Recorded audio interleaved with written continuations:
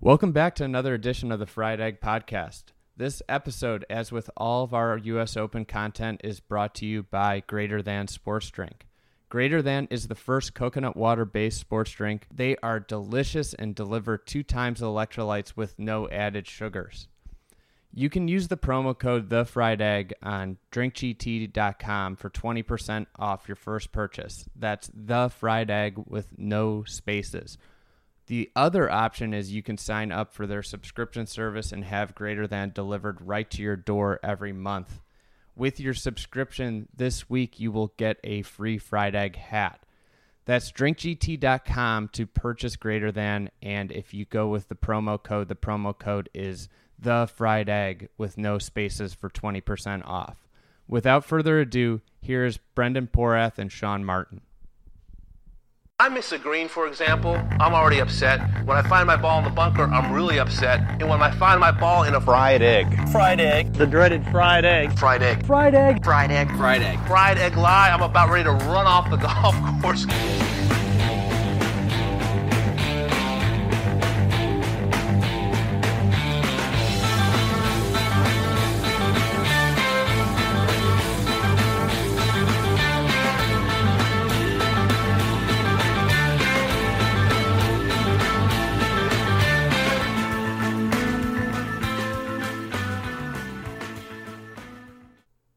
Ladies and gentlemen, welcome back to another edition of the Fried Egg Podcast. I am joined by Sean Martin of the PGA Tour and Brendan Porath of SB Nation. Guys, welcome on.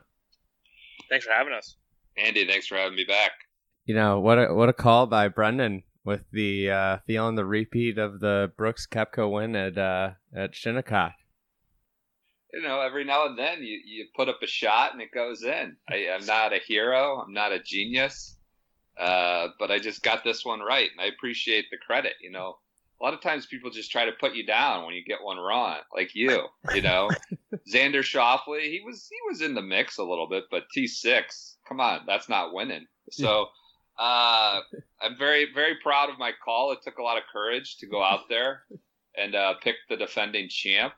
You know, pick one of the very best players in the world. But, you know, I went out on that limb, and I'm happy it paid off.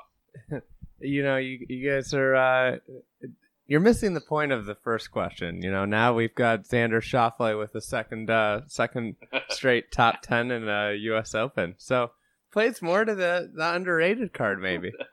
This mistake is going to, like, haunt my career, I feel like. It's inescapable. Yeah, it's gonna be a tough one. You know, when you make comments like that, you know, without any context around them. Well, and especially, I mean, I've been doing this for about a dozen years now, and I feel like I've never been recognized at a course until at the U.S. Open. I had like 3 people come up to me, just random fans in the gallery, and say, "Hey, nice work on the Fried Egg Podcast." So I feel like the Fried Egg is both my biggest gift, but then also just it's a career-defining mistake. Yeah. So, what do you guys think of the action at Shinnecock? Go ahead, Sean. You know, at the end of the day, and I thought Curtis Strange had a great point. He kind of said, you know, Brooks, he didn't get the credit he deserved for winning last year because everyone talked about it. It wasn't a real U.S. Open, quote unquote. And so now winning at Shinnecock, it doesn't get much truer of a U.S. Open test than Shinnecock, and so that proves that he just has what it takes to compete at this event. And so I think that was the biggest thing. It confirmed that Brooks isn't just some mindless basher, that his game is a lot more well-rounded than we realized. I think people saw it first at Colonial. He scrambled really well to put pressure on Justin Rose there, and then he did it again this week, scrambled really well. So, and that's the same thing with Dustin, too, we saw it. Everyone just gets so obsessed with length that they're like, oh, these guys are just bombers. But they both hit it fairly straight for how far they hit it, and then they have good short games as well. Yeah, I love the ambient airport noise, Sean. It's really pleasant. Sorry, nice gotta get home touch. eventually. I'm a family man. I gotta get home eventually. And it brings some authenticity as a reporter on the ground here. I actually just wrote like about 1,000 words on this, or not just, but this morning, last night. You know, I think I don't know. I'd ask Andy before the week. You know, let's set aside all the freaking car crashes in the middle of it and running into the guardrail and screwing up this or that. Phil, But like at the start of the week, if you said the top ranked strokes gained approach player is going to win at Shinnecock, and the guy who's second in that stat on Sunday is going to win at Shinnecock, I think that's probably what you'd want and what you'd hope for at a venue like this, right? I mean, that's what we reduced Koepka to, just the biceps and the power, but it's hard to look past the biceps. Right, sure, but like we reduce it to nothing more than that. And, his approach game was what won him the championship. His scrambling, certainly 11, 14 other spots is what kind of kept Dustin, eventually Fleetwood at arm's length. It was so much more than driving, and driving actually wasn't really a part of this win. And I think, like, despite all the intervening missteps, the mistakes, Phil's Rakegate and Mike Davis having more press conferences and all this stuff, like, at the start of the week, you wanted the best, ball striker to win, and the best ball striker this week won. And the best ball striker, or second best ball striker, was second. Yep, right. And Fleetwood missed 8 fairways for the whole week, by the way. Jeez. That's okay. That's pretty good. I'd agree. I think Brooks was clearing away the best all-around player. I think what the golf course did exceptionally well was it really zeroed in on what people weren't doing well. And like we saw I remember after the second round, Mark Brody put up his strokes gained stats, and you saw just that. Somebody left a couple of cell phones in the CNBC store. Sorry, security alerts. Part of airport life. We're just gonna edit that out. Better go get yourself. This is a long one. You can't find a quiet room. PGA Tour doesn't have you on the United Club or whatever. Come on. Islip Airport is even smaller than Jacksonville's airport, and there's no United Club here. Okay. So anyway, it identified, and after Friday, Mark Brody put up those strokes gained stats, and you saw the glaring thing with Dustin was he was losing shots in approach, and he was putting out of this world good, like unforeseen good putting. And sure enough, over the weekend, that putter cools off, and all of a sudden he tumbles down the leaderboard. Yeah, the iron play was disconcerting. I saw a lot of those tweets. I was kind of defending, and I was wrong, the point that I thought Dustin would be fine, because I thought, if they were both to level out and return to the mean, he'd gain a few more strokes with the iron play on the weekend and then lose a few more with the putting. And it wasn't like he was holding 30-footers from all over the place. It was just that he was making every 6-footer that he needed to make. And obviously that just stopped. The greens got a little bumpy. I think that was a part of it. But, he was the 7th guy to take a 4-shot lead at the halfway point of U.S. Open, and only the second to lose it, which is a little bit disconcerting, especially after earlier this season, he lost a 6-shot lead at the HSBC, and I was talking to Kyle about it. The only major that he's won was one where he didn't know what his score was because of the whole penalty thing. And I think, I don't know, maybe I'm overanalyzing, but I think that kind of helped him. He just decided, I just got to play. I don't know where I stand on the leaderboard. But Dustin, he's lost some leads, and obviously we saw that early in his career with Pebble and all those other things, but still kind of happens more than you would think with him.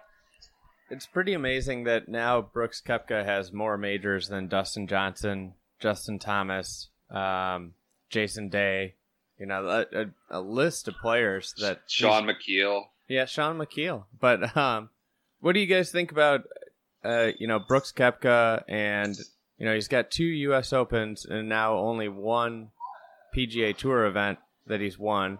And, what do you think about the three-peat, and why doesn't he win more on the PGA Tour? I think just because the PGA Tour is a second-rate organization with second-rate employees. Just kidding. Just kidding, Sean. I would hope so. Just kidding, Sean. No, I think don't get me started on SB Nation. That's not good.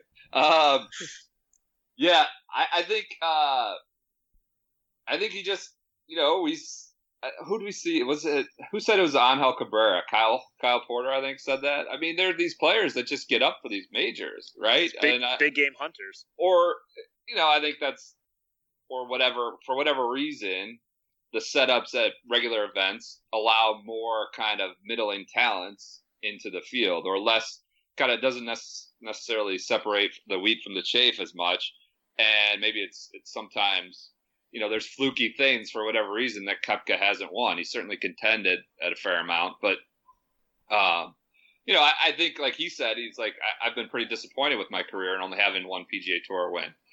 I think you can't argue with his major championship career. Setting aside the wins, we've heard it all, like over the last 24 hours now, just how much he's so regularly in contention, whether it's every kind of test, whether it's a British Open or a U.S. Open, Masters. He plays well at these big events. And I think, the three-peat, it's hard, it's hard not to put him as the favorite for next year. Of course, we have 12 months, but Pebble Beach, he played this one basically like at the start of the season with minimal practice. Of course, he looked good for a day at the Players, looked good at Colonial, but he didn't play the Masters. He didn't have much of a season under his belt, and he just came out and won it while kind of everyone else crumbled on the weekend or receded, I should say.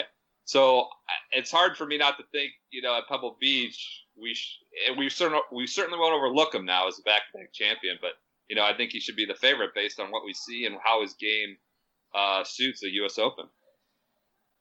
Yeah, I think he's one of those guys who just thrives on tougher layouts. I mean, he finished second to Justin Rose at Colonial, where he had to shoot, I think, 18, 17 under one. So he can go low. It's not a concern. Obviously, he's a great player, but I think he's just, places like Shinnecock and U.S. Opens, they eliminate so much of the field because if you're missing fairways, he's strong enough that if he misses the fairways, he can muscle out and get it on the green or near the green. And if he gets near the green, he can get up and down. And he's long enough that when he does hit the fairway, he's hitting really high, towering fades that can hold these greens. So I think, courses like Shinnecock, so many guys were eliminated before they even started play on Thursday that he's just a guy who excels.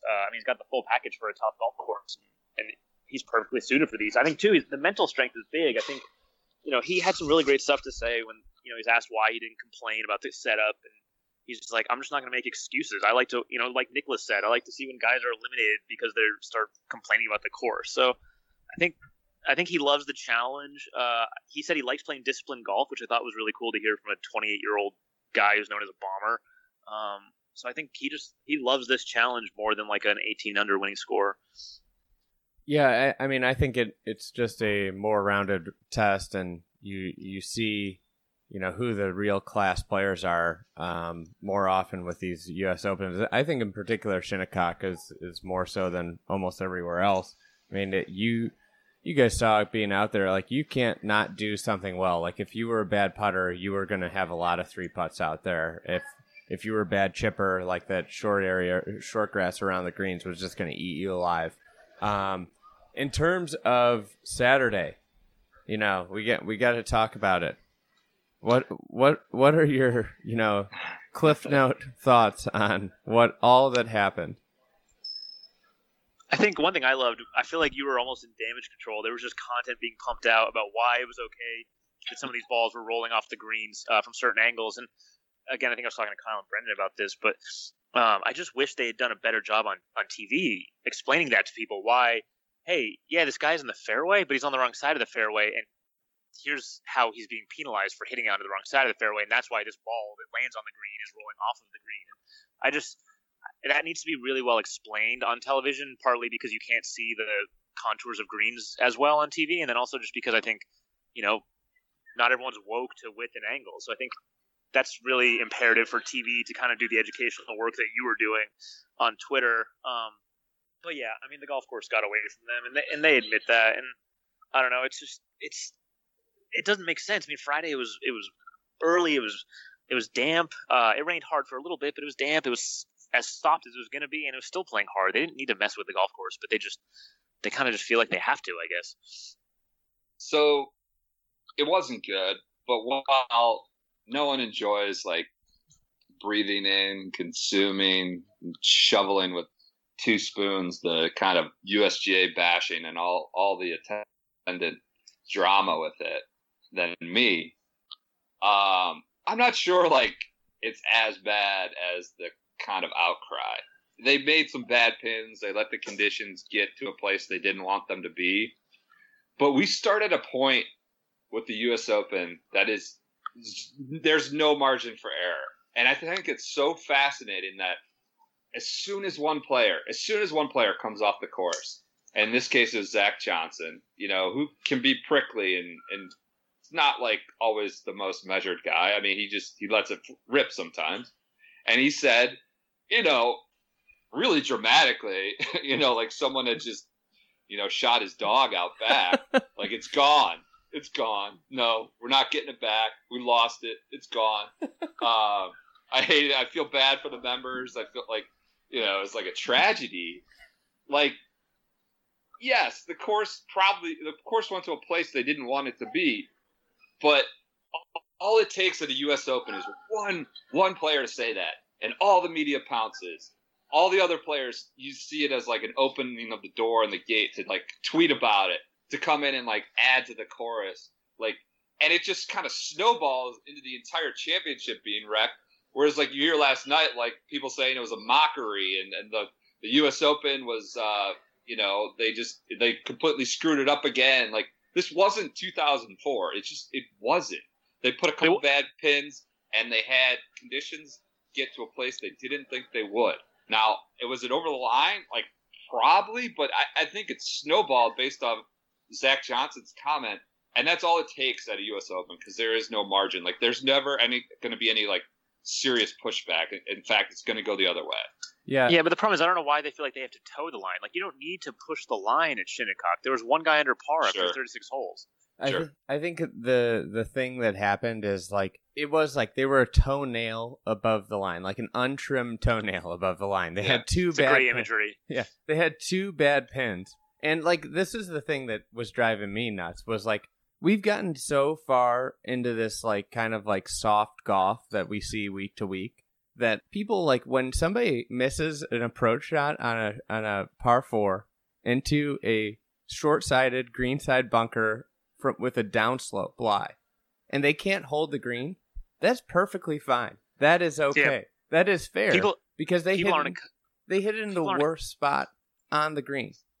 Yeah, people aren't accustomed to the idea that, hey, just because you're in the fairway, that's not good enough, or just because it landed on the green, that's not good enough. They think, again, because of soft setups, that if you landed on the fairway, you did your job, and if you landed on the green, you did your job. Well, when there's great architecture, like our boy William Flynn, that's not necessarily the case. You got to do more than just that. Yeah, and we saw with like Brooks and Justin Rose were on a really similar line, but Brooks played 10 yards left of the flag and used the contours Justin Rose used the contours to move the ball into the pin to like 5 feet, makes birdie. Brooks fires it at the flag, has too much spin on it, spins off into a bunker. It's like, that's the thin margin that makes the U.S. Open so great. That's how it separates. Like you can't take a shot off out there, and like you even saw Ian Poulter talk about how he lost his focus for a shot, and it ended up ruining the end of his second round where he played so great. I think that's it has to be pretty close to the line, but like with Shinnecock, just like you said, Sean and Brendan, is like with Shinnecock, you could be at 85% of the line and it would be spectacular, every day. And I think yesterday we saw like 75 to 70% of the line because they overreacted and went the complete opposite way. And, like 11 center pins on a Sunday of a U.S. Open to me is unacceptable. Like the pin on 11 was the type of pin that we should have seen around the majority of the golf course, where it really asked them to step out of their comfort zone and hit a shot, and if they didn't hit the shot, they would get severely penalized, or you could play 20 feet short like we saw with Tony Finau and make birdie. Yeah, I guess I'd ask you, like, what did you find more upsetting, the Saturday setup or yesterday? I mean, Saturday, obviously, you're going to get much more vocal reaction about it from the players, but I think yesterday was pretty unfortunate. Like that just sucked. I thought that was as much of a mistake by the USGA as Saturday. I'm not trying to be like a sadist here and wanting to see all these, everyone kind of, or masochists wanting to see all these people, beat up, but like, I would just like it to be, I thought they overreacted. Yeah, so I thought, like, if you use 100% as, like, you're right on the line, like, an absolutely perfect spot, I think Saturday they were at 105%, and on yesterday they were at 70%. So yesterday was way worse in my mind. In terms of like they had 2 bad pins, so maybe it was 110%. 2 bad pins, and yesterday you could make an argument on the same side that they had probably like 7 or 8 bad pins. Where you got to get. You can't test these guys if you put every pin in the center of the green because they're too good and they aren't ever going to miss when they're in the center of the green. They're just going to miss very irregularly. When you push them over to the edges and you force them to decide whether I'm going to go at the flag or whether I'm going to play it safe, that is what you're trying to get out of the world's best players, and that is an actual test of their game. It's not just, if it's in the middle of the green, it's point and shoot for these guys. Well, I DQ'd myself for I left Saturday night, came home to watch on TV yesterday. So I DQ'd myself for Phil's sins so that he could be saved. Sean, I want to know what was it like on the ground there yesterday? It's like they softened it up. I mean, it seemed like a little bit of the air was taken out of like the tension, drama, and I don't know, edginess of the whole thing. Yeah, I think. Honestly, the start of the final round was fun. I mean, you had Patrick Reed birdieing 5 out of 7. You had guys making birdies. The hard part is, and I think that really it goes into like green heights and how much you mow and roll. The problem is there's no humidity here. It was fairly warm and it's windy, so you can throw a ton of water on the golf course in the morning, but it's no matter what, it's going to dry out in the afternoon. And that's why we kept seeing these huge disparities between morning and afternoon on the weekend. And so it was a cool mixture of like the front 9, all these guys are getting into the mix, and the back 9 was just a grind. But you did again almost have. I mean, Fleetwood's round was amazing, and if he did win, he was a deserving winner. But it was too much of a disparity as the day went on in scoring. That's kind of the way I felt again, is they did it in the same fashion as they tried to soften like that. The beauty and the thing that makes Shinnecock so tough is the thing that makes Shinnecock like the world's best golf course is it's on this unbelievable piece of land. It's built on pure sand. So it dries out like, you could be set to play there in the afternoon, get 3 inches of rain, and it'd be perfectly fine to play at 1 o'clock. The greens would have bounce, and like that's the beauty of Shinnecock Hills. And I think one of the things is when they tried to soften it so much yesterday, all they did was the exact same thing. Guys talked about how it was 2 different golf courses when you made the turn. The late starters did. So the early starters obviously had all 18 holes of that, but then the late starters were like, and you saw it Sunday, the front 9 and the back 9 were 2 totally different golf courses. I mean, guys were tearing up the front 9. I think Tron compared it to, I think he said he went soft on the USGA went soft on the millennials and gave them all a puppy and avocado toast. It was a great tweet. Because it did look like we were going to have just like 65s all over the place, but that wasn't the case because then the back 9, the more the course was out in those winds, the back 9 was just so hard and guys were hanging on. It was fun to watch, but I don't know if it was necessarily the best display of the course. All right. Yeah. Go ahead. Phil. I'm still waiting for his letter of apology to come through to my kids. I think, he needs to hand address, put a stamp on each envelope, and mail it to everyone involved in U.S. junior golf in this country, an apology for his actions. Go ahead, Sean. I fall into the camp that I feel like a lot of people did. Well, at least a lot of media. I feel like it's a serious breach. I mean, I thought Bamberger put it very well that, forget the rule, the 800 pages of the rule book and the decisions book, but the genesis of the game, rule probably, it might be 1-1, it might not, but you play the ball as it lies, and what Phil did just breaks that rule, which encompasses all rules, and what the game is based around. And I think it should have been a serious breach. I think he should have been DQ'd. It was amazing to me how many fans, though, thought the media was just being cranky media that just wanted to hammer Phil for it and didn't really, I guess, have a problem with it, which, I don't know, I just found that very surprising. It's not a good precedent. There's very few situations where I think people would feel like they want to run after their ball and whack it to take the 2 strokes, but I mean, you have a precedent now. You have a legal precedent on it, so I feel like they need to rewrite that rule. I don't think I'm ever gonna forget that image because I had gotten home. I was like laying in bed watching. I was really tired. I barely got any sleep, and my immediate reaction was like, "Wait, what the fuck just happened?" Did that really just that was one of the most amazing things I've ever seen in a golf tournament. I mean, it was absolutely crazy. And with regards to kind of the way I would view the situation, all right, if Dylan Meyer had done that, would he have been playing golf past that hole? Right. I think the one thing I didn't like either was that the technicality they freed Phil on was that because it was a golf stroke, because he took an actual stroke at it versus raking it, it was okay.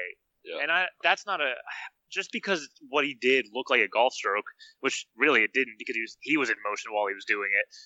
It was okay. And I was lazy journalist. I was in the media center stuffing my face with free lunch, and I saw, and it was you're just in shock. You're like, did that really just happen?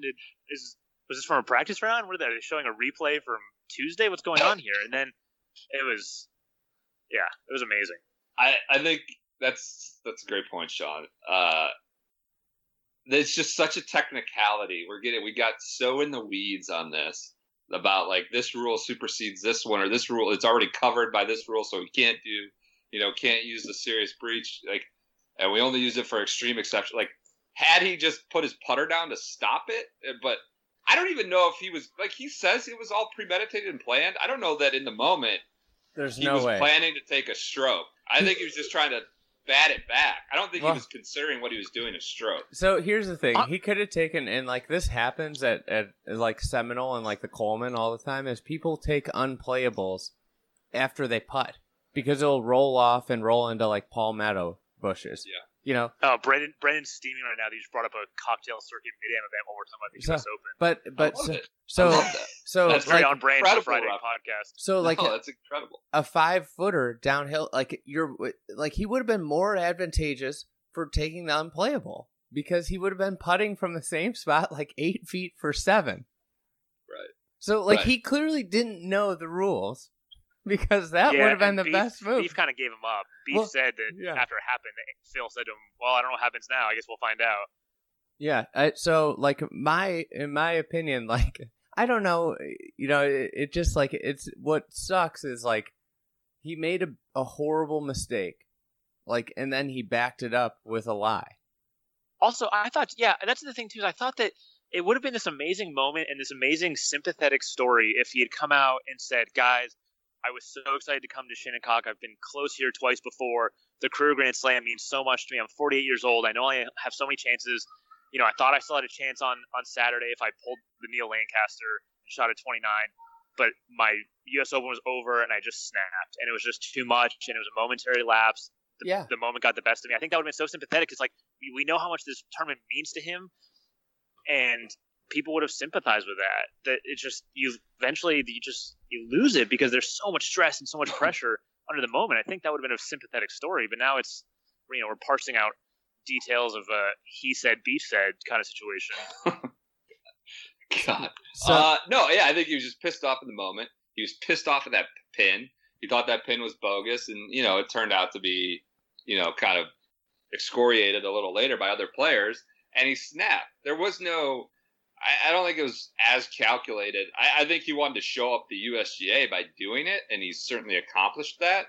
But I don't think there was a calculated thinking about how it would play in the rule book when he did it. Yeah, I agree. I think he just lost it, and that would have been the best course of action is to say, I lost it. And that's perfectly acceptable, What was your hottest take? What was the hottest take you saw in reaction to that?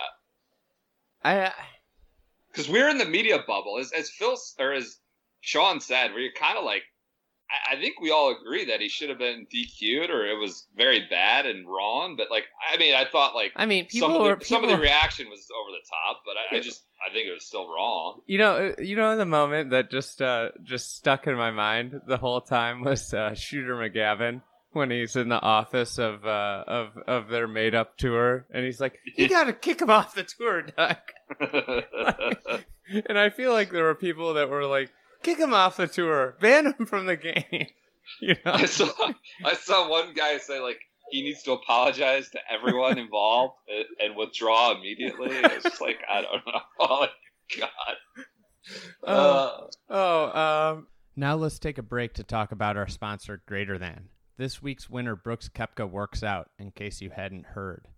Golf is a sport, and it's important to stay hydrated to play your best. My favorite way to do so is with Greater Than. I played East Hampton Golf Club this week, and they had it stocked in their halfway house. Sure enough, I made 3 birdies after drinking a GT at the turn. You can purchase Greater Than on their website at drinkgt.com and use the promo code TheFriedEgg with no spaces for 20% off your first order. I use their subscription service that delivers it right to my door every month. It's really easy, convenient, and you can also sign up for that on their website. And this week, you will get a free fried egg hat with your subscription. That's drinkgt.com.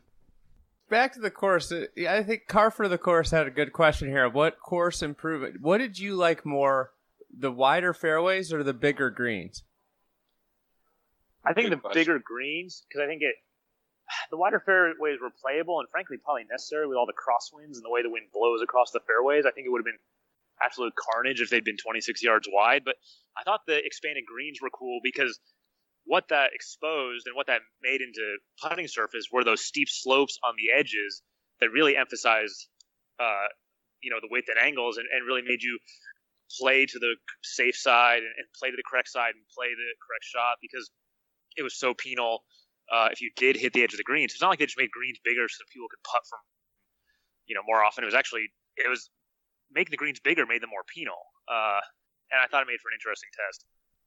Yeah, I loved the the improved green or the enlarged greens. I think Davis said, well, we'll get to him later, but he said at media day, let's try and focus on that. I mean, everyone's gonna talk about the fairway widths and grouse about that, but like the improved green size is really like the genius of this restoration. I don't know. I think obviously all the way around, I thought it was improved test, but just watching. Like, obviously, you spotlighted it in your preview too, Andy. 14, it was just so cool seeing it kind of come down off both sides. And I stood on, like, the hill above that. I didn't even, like, go inside the ropes there. And just kind of watched, approach shots come in and bound off both sides. Or even, like, Fleetwood, you could leave it short. Maybe sometimes the smart play was to leave it short and putt from off the green. And he made a birdie that way. So I loved, like, the green size. Yeah, I think they kind of go hand in hand. Like, like if you're gonna do one, like I think the first thing you do is get the width, and then you get the greens. But the greens are, I think, showed so much. Like one of my favorite things is unpinnable surface on greens, where most people would be like, oh, what's this point? It's like, well, that takes like an average shot and just like runs it off the green. And that to me is like the beauty of golf, and what it does is it brings precision. Like in 2004, that just stopped in rough 2 yards off the green, and then we were seeing balls roll 30 yards off the green. We saw Tiger Woods make a 7 on the easiest hole on the golf course because of unpinnable surface and short grass around the greens. I think like anybody that wants to argue with, like, I think it was such a big tournament for width and short grass because it actually showed like, hey, this is a lot more interesting brand of golf than just watching people hack it out and seeing people, really struggle from places that we're accustomed to seeing them just, slide a 60-degree under some thick rough and get it on the green close. I think in terms of we'll see what, they do with 2026, but like, a lot of places can't do that. I think like you're not going to see it happen at Pebble. You're not going to see it happen at Wingfoot, but hopefully we'll see it more at some other venues. What will you see at Pebble? I mean, I think we kind of know already, but it's just going to, and Wingfoot, it's going to be more of the smaller greens with thick rough around it, less closely mown and green surrounds. Yeah, I think that's going to be the case. What are the other like blue blood U.S. Open venues that have that kind of like green surrounds? I think where they have a lot of unpinnable green surface is Augusta and St. Andrews, and those are pretty good courses. Yeah. Pinehurst. What else is in Pinehurst? Kind of test. Pinehurst, LACC. You'll see that with. You definitely won't see that with Reese's Pieces in San Diego. But yeah, it'll be goodbye to short grass at the PGA. I was talking with Zach yesterday, and we were talking about Blair to be. Yeah. Zach, is Zach on a single name basis now. So we were talking about. I was driving back and from playing golf, and we were talking about how the USGA just can't seem to get it right, but the PGA I think is the one that sets up the golf course the best, but they just get the worst golf courses. Like if they could somehow, like, the PGA and USGA could collude together, where the USGA handled getting the golf course and the PGA set it up, I think we'd be absolutely perfect. I wish they could share golf courses. I don't like this whole, East Coast, West Coast turf battle, PGA courses, USGA courses, switching sides, and once you go to one side, you're not going to the other. Like, I mean, there's some great golf courses that they don't need to be dominated by just one organization and the other. Can they all just get along? That's been going on forever. I don't think it's going to change. You go with one or you go with the other. I have a I don't know if it's a hot take, a moderately take, that I'm not sure the USGA should have custody of our national championship anymore. So will I want to know if the Buck Club will be a USGA or PGA site. I don't think it'll be either. Exclusive. Okay. Yeah, I think it'll be a cocktail tour site. the Blair. Yeah. No, but I think getting back to the setup, like, I don't know, like, how many times can you mess up? We live in the real world where you lose your job if you F up 4 out of 5 years, or you have these colossal screw ups in the most important moments of every other year. Like, the NCAA can do this. The USGA apparently can. I think it's interesting. Like, Frank Nobilo said, like a month or two ago, like, whatever he said the pro game at the highest level and like the amateur game, the regular weekend game, have never felt farther apart, and that's extremely dangerous. And like the USGA has this task of regulating both and setting up a championship for one, and kind of setting the rules and daily routines of kind of both the amateur game. I'm not sure they're like equipped to handle both, and I feel like I don't know that they should have like custody of the national championship anymore. Maybe like we should have, maybe they set up. They tend to. I guess they seem to operate the amateur events well enough. Although Andy, you've told me some stories of underwhelming officials, but there should be some sort of dedicated committee maybe for the U.S. Open that's not necessarily fully USGA controlled, that they're doing everything else, the other weeks of the year. And it just, of course, this is like their primary championship and they're focused on it years in advance. But it feels like maybe we should use some other voices, like make some mishmash committee of pros, a Jeff Ogilvy type, Andy, some sort of I don't think I should be on wizard, any. Like all sorts of different voices. I think, yeah, they're under such scrutiny, and like the line is so small. Like, I almost feel like everybody's conditioned to complain about the USGA also, Sure. And I think like there's stuff like the Masters hasn't ever allowed anybody to be in a position to complain, Yeah. But part of that is because they're okay with low scores. Yeah. I mean, they're okay with the course being scoreable.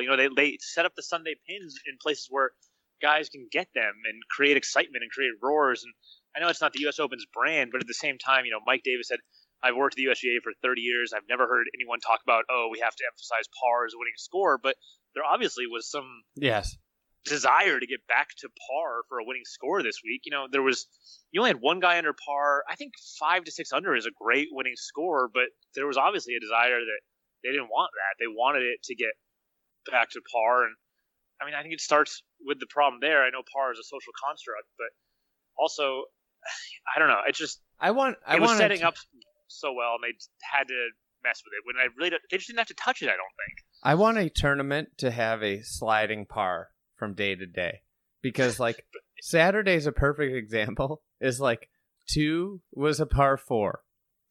The 14 was a par 4 or par 5. You know. Yeah, it played harder than one of the Peter Stroke average. Played harder than one of the par 5s. And like just put it out there. Like today is a par 72. Deal with it.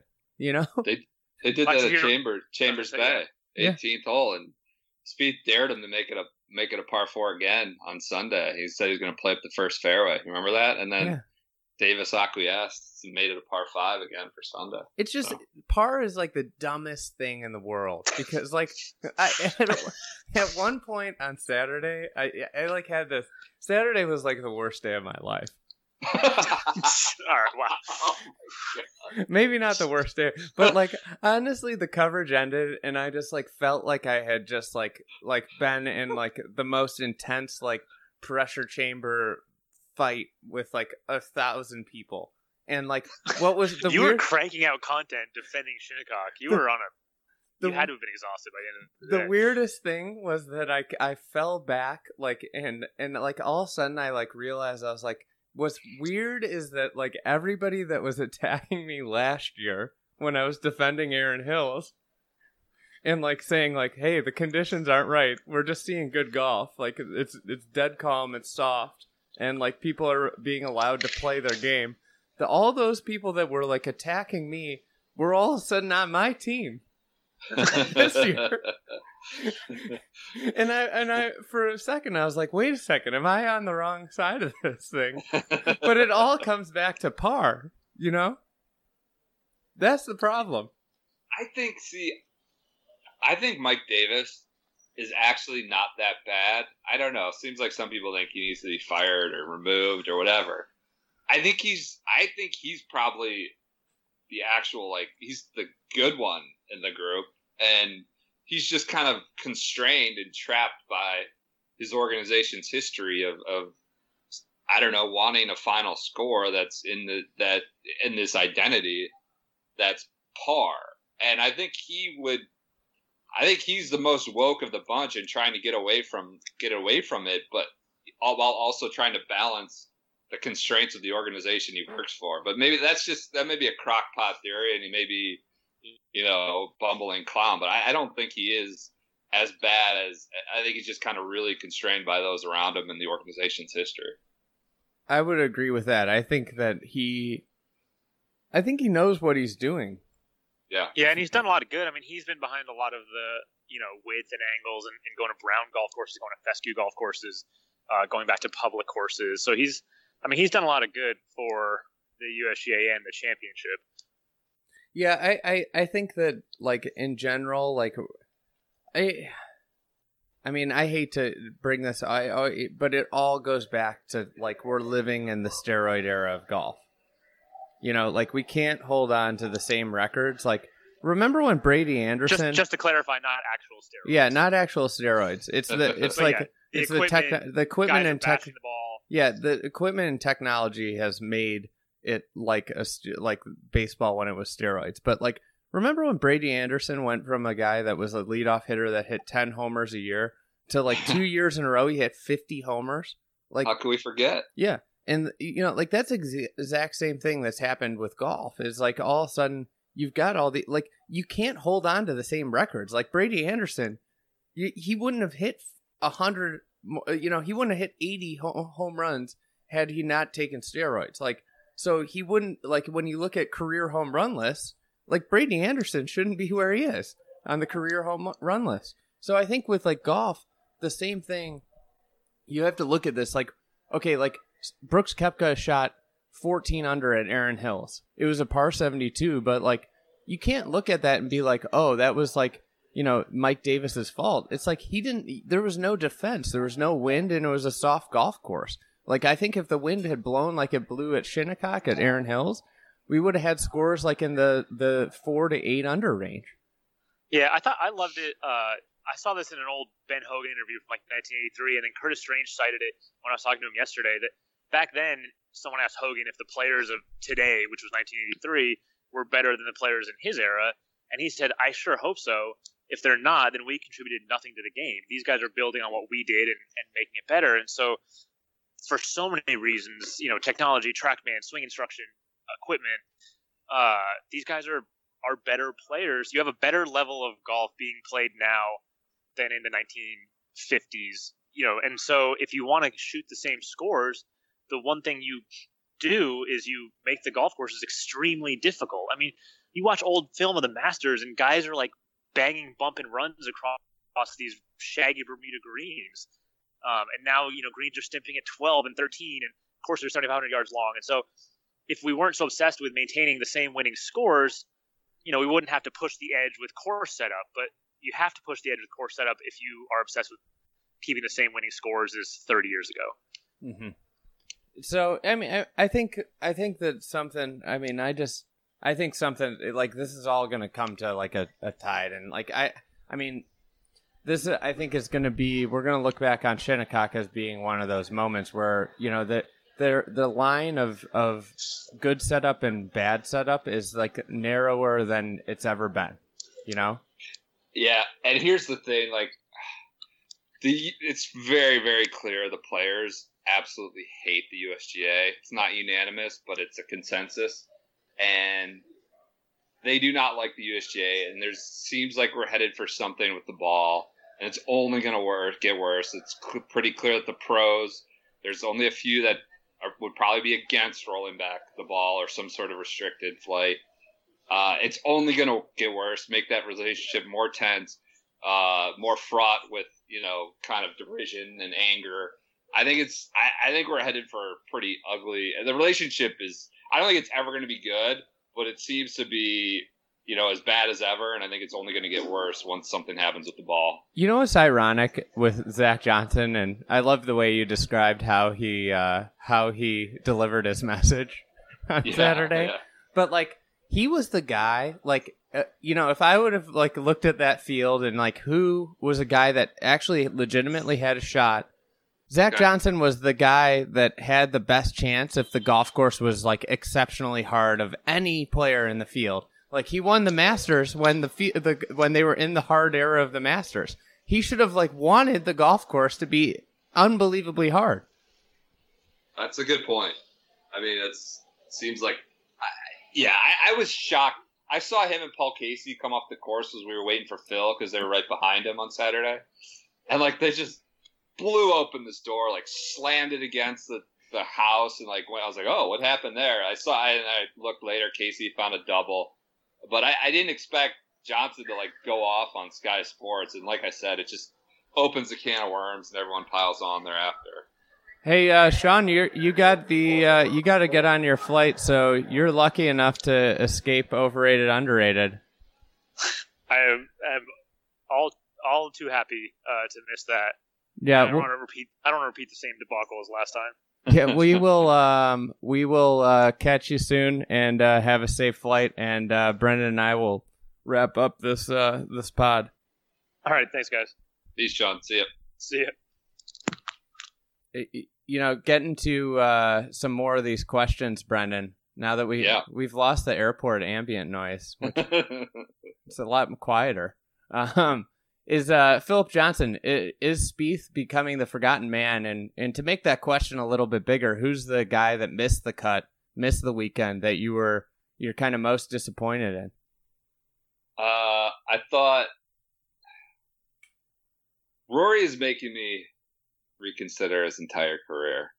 That's probably excessive, but I'm a little concerned about his U.S. Open track record. It's future prospects. The weight we should have signed 2011. I mean, I love the guy. He's one of my favorite players. I just was disappointed to see him implode.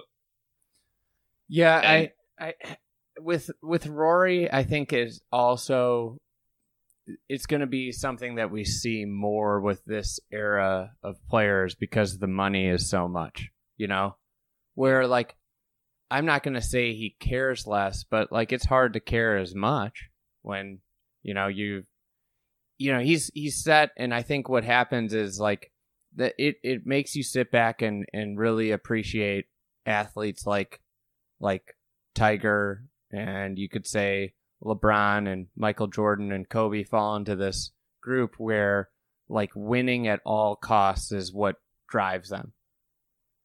Yeah, I think that's part of why I like him. I love Rory. Is like he is pretty honest, and I think he's not this like robot, this psychotic competitive robot, and I think he's willing to admit that. I think that's part of why we like him. Maybe why he sometimes doesn't really maybe doesn't give a rip as much as the other guy. Yeah, I think he likes I think last year I don't think it kind of got the feeling he didn't like golf. And this year, I kind of get the feeling he loves golf again. But at the same time, I personally loved that he was out playing the best golf courses in the world this week. Yeah, that's cool. I think that's cool. He was out and he's talking about how much fun he's having. Because at the end of the day, that's really what, competitive golf is like a subset of the overall game. And him being out, saying talking about how much fun he's having playing the greatest golf courses. At the end of the day, that's what the majority of the public does golf for, is fun.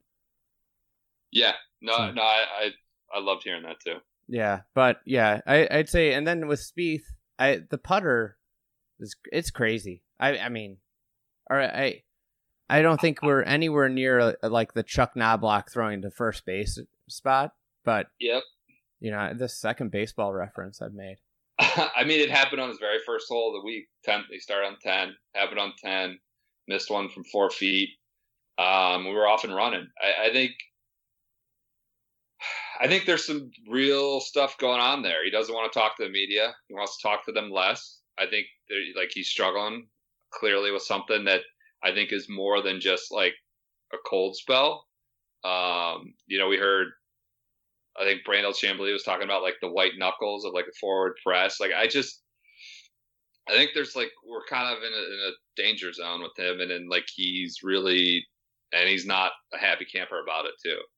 So yeah, I'd agree with that. I think he's hitting the ball better than ever, and that might even make it more frustrating, and could be one of the things that is making him struggle more. So overrated, underrated, Joey D. What'd you say? Joey D. Oh, Joey D. Oh, God. And this is who said that? Who asked this guy? Oh, it's Marcus Starr. I mean, oh gosh. I will be charitable. I'll say he's underrated. He's clearly yielding results. I don't know if he's the one that's winning major championships, but as a character, I think he's vastly underrated. He's great for my purposes. Great for content.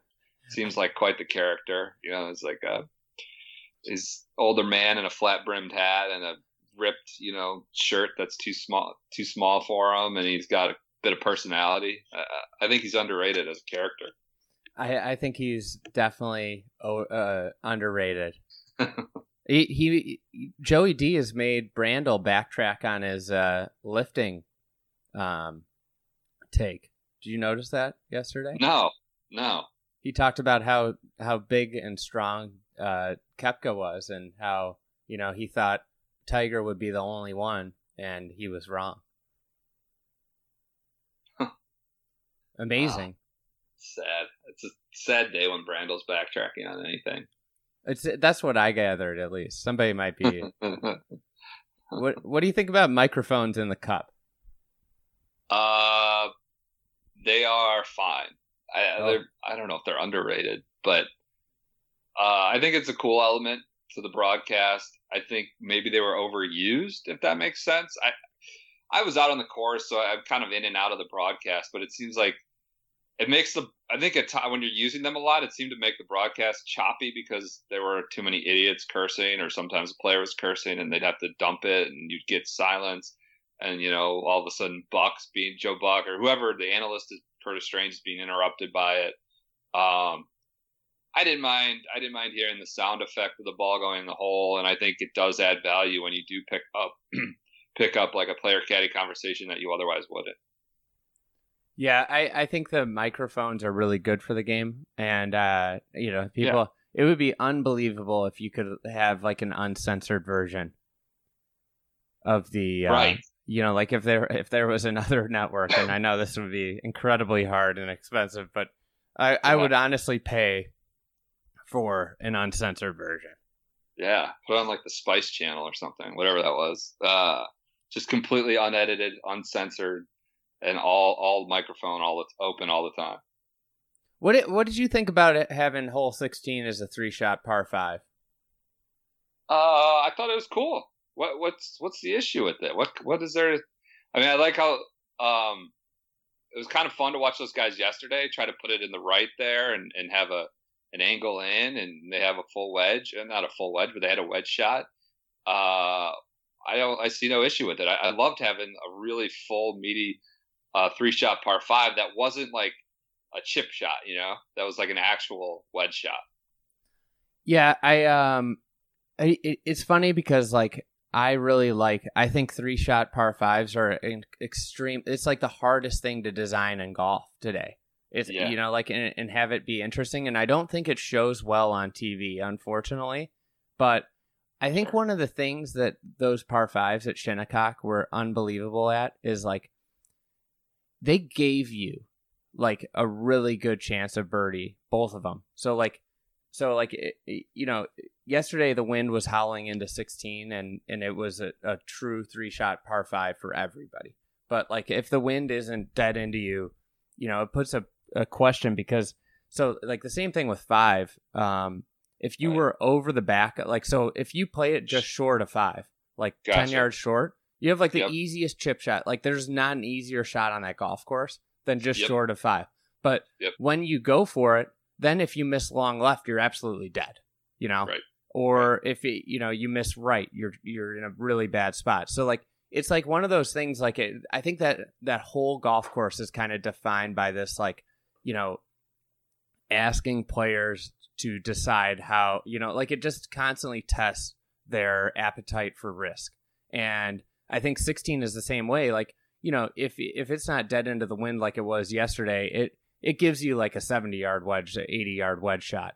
But the second you try and play it up close, all those bunkers are in the way. Like so you don't get that little pitch shot on that one. But like you can walk away with 4.5 on both of those holes like pretty much every day of the week. But you could get yourself in a lot of trouble when you go for it off of a good drive.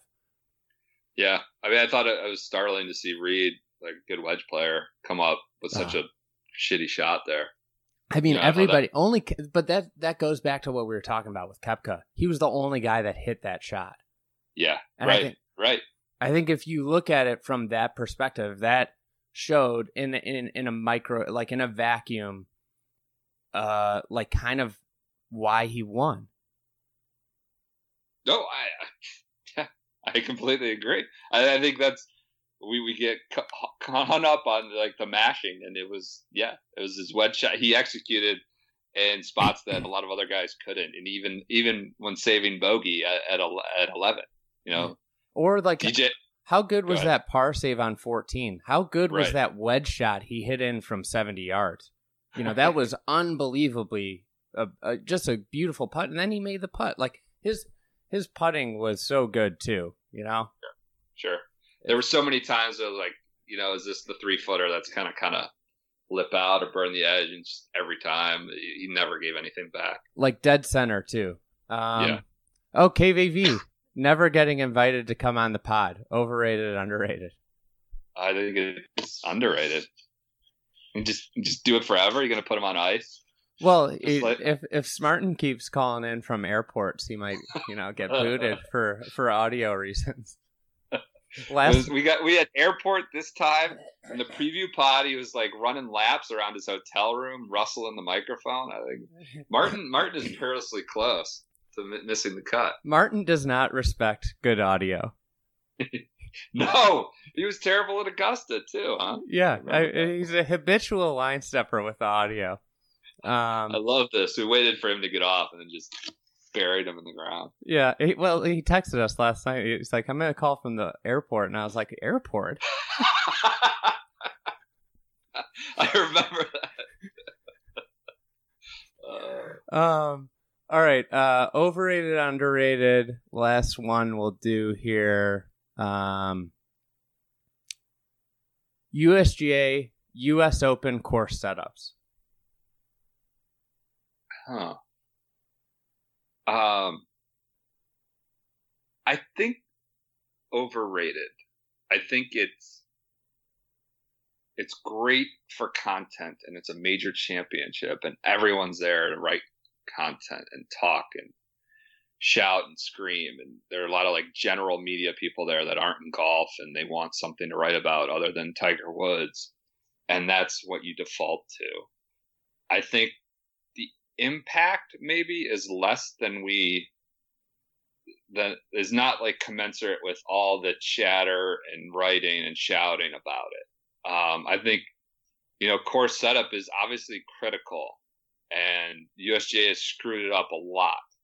Like this isn't to like minimize that, but I think it's talked about a little too much, and we continue to get the right winners at these events. That doesn't justify the course setup, mistakes, but I think like if we saw a setup completely like make a farce of a championship or kind of completely screw somebody out of a major, then we can get into it more. But I think it's become overrated as like as a topic.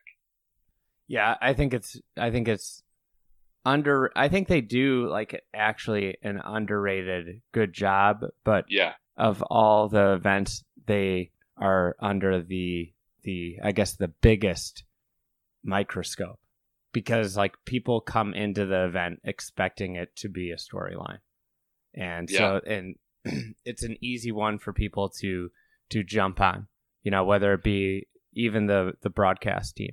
I mean, they were talking about it before it was ever a problem. Right. Like like that was the thing, is I thought that setup on Saturday was like so good for 9 holes.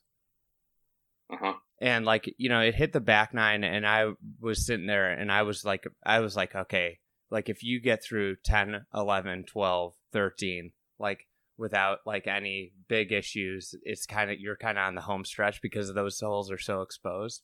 But I mean, it's just, there's the line's too small, as is, and everybody's looking for it.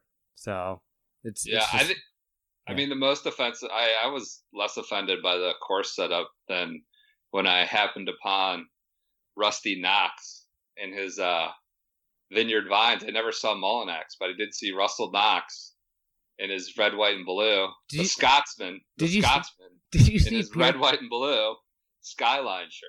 Did you see Piercy was wearing on Saturday an American flag ribboned shirt from Izod, and he got ejected? There might be something to it.